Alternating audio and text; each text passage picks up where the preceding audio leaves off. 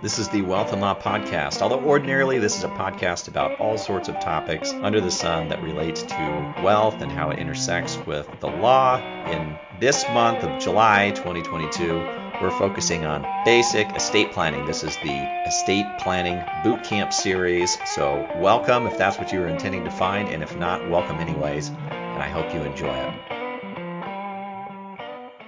Welcome to the Wealth and Law Podcast. I am Brent Nelson, and we are continuing our estate planning boot camp series. One of the important documents in any estate plan is what is called a financial power of attorney. Sometimes you'll see it called a durable power of attorney or a durable general power of attorney. Doesn't really matter what you call it. It's essentially a power of attorney that relates to somebody's finances. And to help me with that, my friend Jenna Rubin is with me. Jenna, thanks for joining me. Of course. Thanks for having me. These are, I think, strange instruments because ultimately they rely on this archaic old English law on agency that nobody really needs to understand. They just need to understand the basic functions. So to help us all out, what is a financial power of attorney or a power of attorney for finances? So simply put, a durable power of attorney for finances is a document where you, the principal, appoint someone, your agent, to act on your behalf for basically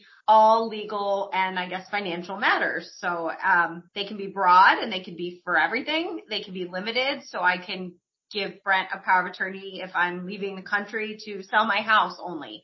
So for that specific transaction. But typically in the estate planning world, we're doing broader powers of attorney where you're giving somebody the right to act on your behalf for all legal, all financial matters. And the idea there is it's really meant, I think, for our clients to cover when they're not able to act.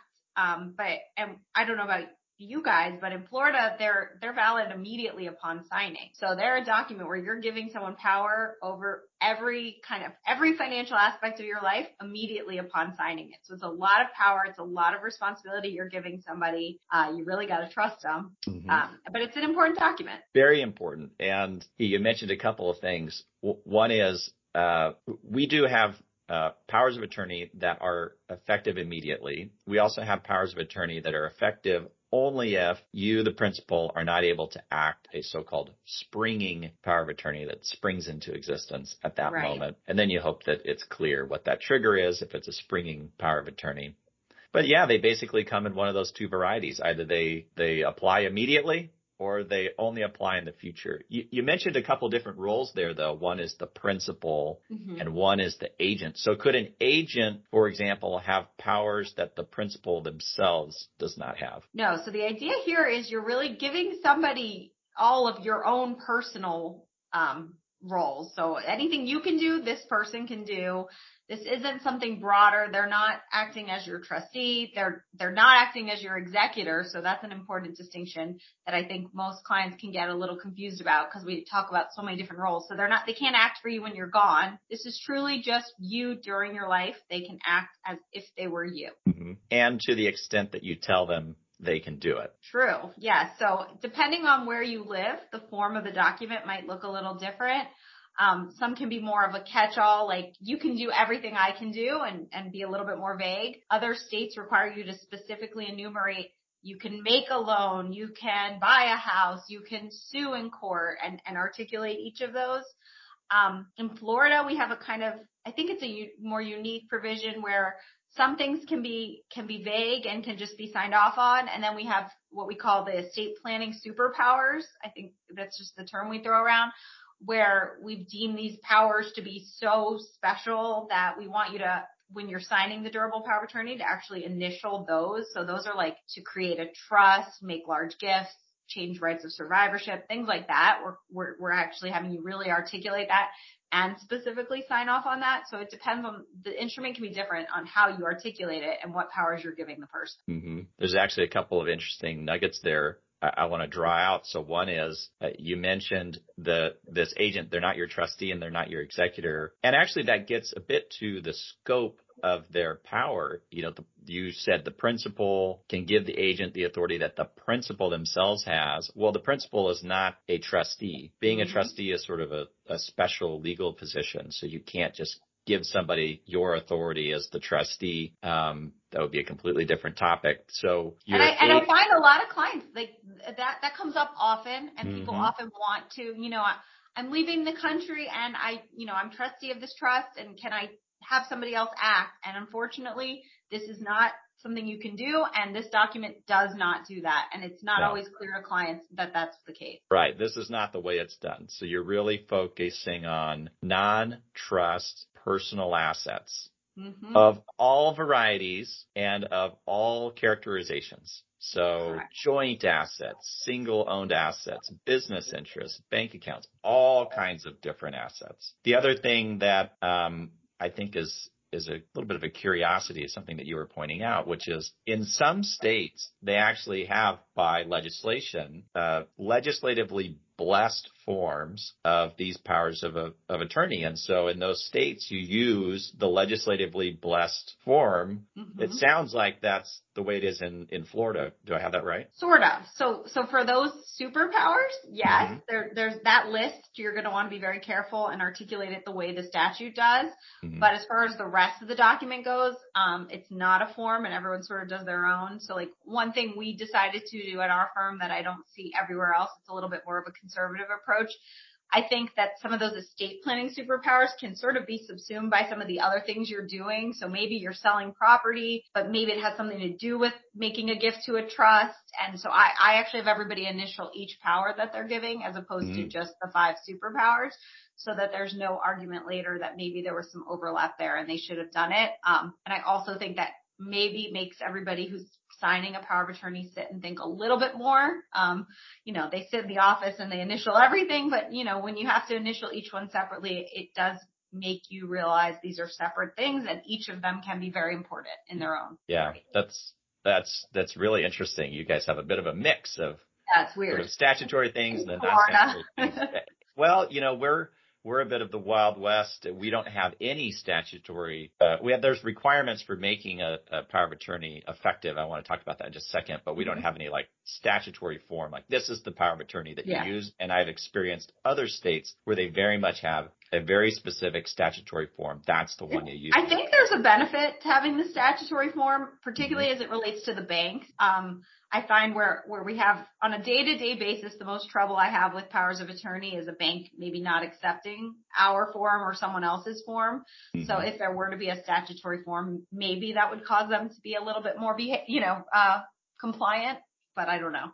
Maybe they're just banks and they would never be. Well, that could be true. Well, okay, let me ask you, I want to come back to that in just a second, but let me ask you about what is it that you have to do to make one of these powers of attorney effective, say in Florida. I'll give you the Arizona thing and maybe a little compare and contrast so people can wrap their minds around the fact that just because you do it one way in one state, it might not be the same in another state. Sure. We've got a requirement for 2 witnesses and a notary, and then the initialing on those superpowers. And our statute does have language about, respecting a properly executed power of attorney done in another state, to the extent that's done in practice. Depends on the institution. Yeah. And so we're a little bit different. We require 1 witness, and that witness cannot be related to you by blood, and they cannot be named in the document as an agent. Okay. So you couldn't have your own agent witness the document. California is different. I think California is like Florida, where they require 2 witnesses.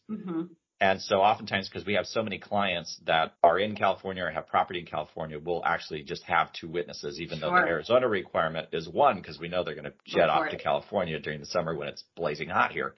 Yeah. So just so, again, just to emphasize for anybody listening where this is a surprise, you just have to know every state is a little bit different. And in powers of attorney, yes, most states have a law similar to the one that you're explaining where they say, yeah, well, if it was valid where you signed it, we'll accept it. But whether that actually is true in practice is a bigger question mark. So usually if you move to a new state, you probably need to do new power of attorney documents because the rules for a valid document there may be different from where you just moved from. Yeah, absolutely. So why don't you talk about that then a little bit on the limitations. You're talking about the banks, but these sort of limitations of these documents.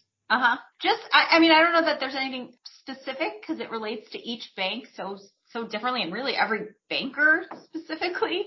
So, I might give a power of attorney to somebody. It's validly executed.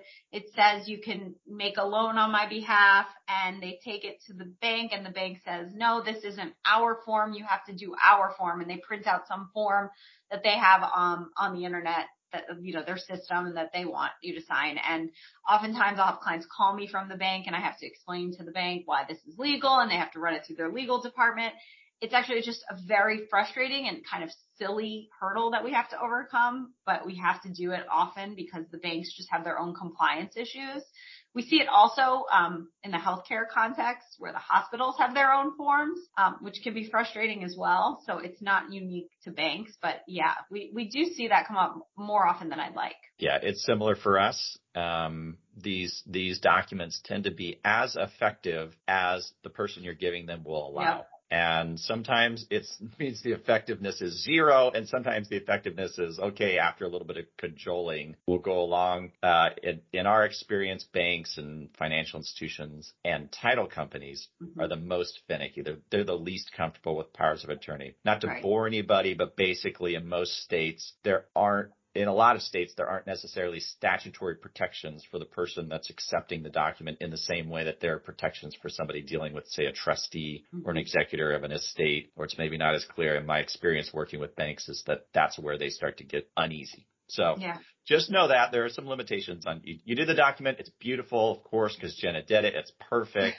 It glistens in the sun. And then my clients call me and this doesn't work. It doesn't do what you said it was going to do. Yeah. I promise it happens all the time. Yeah. Don't blame Jenna. It's perfect. It's just the person you're giving it to doesn't want to make it effective. Okay. The last thing I wanted to ask you about was this idea of durable. Yeah. Because I get the question from clients from time to time of what does that mean? What is durable? Yeah. So from what I understand, because it was actually right when I started practicing, the law changed in Florida. So in Florida, we used to have the idea of a springing power of attorney, which was you sign the document now, but it has no legal effect until you meet some sort of definition of incapacity, whether it's your physician say you're incapacitated, there's a definition in the document, whatever it is, it springs into effect and becomes effective. And I find that that's what most people think the document is, even though the law has been changed for quite some time. That it makes sense. That's the only reason.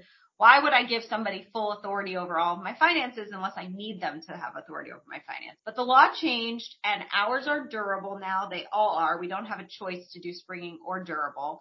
So ours become valid on the moment of signing. And that's a big deal. And I caution my clients, I'm less concerned when it's a husband and wife, much more concerned when it's a friend, somebody outside the family, someone they don't know as well. This is a lot of power you're giving someone, and that power is effective immediately. And assuming the bank accepts your document, this person can just go to the bank, start writing checks as if they were you, and do a lot of things.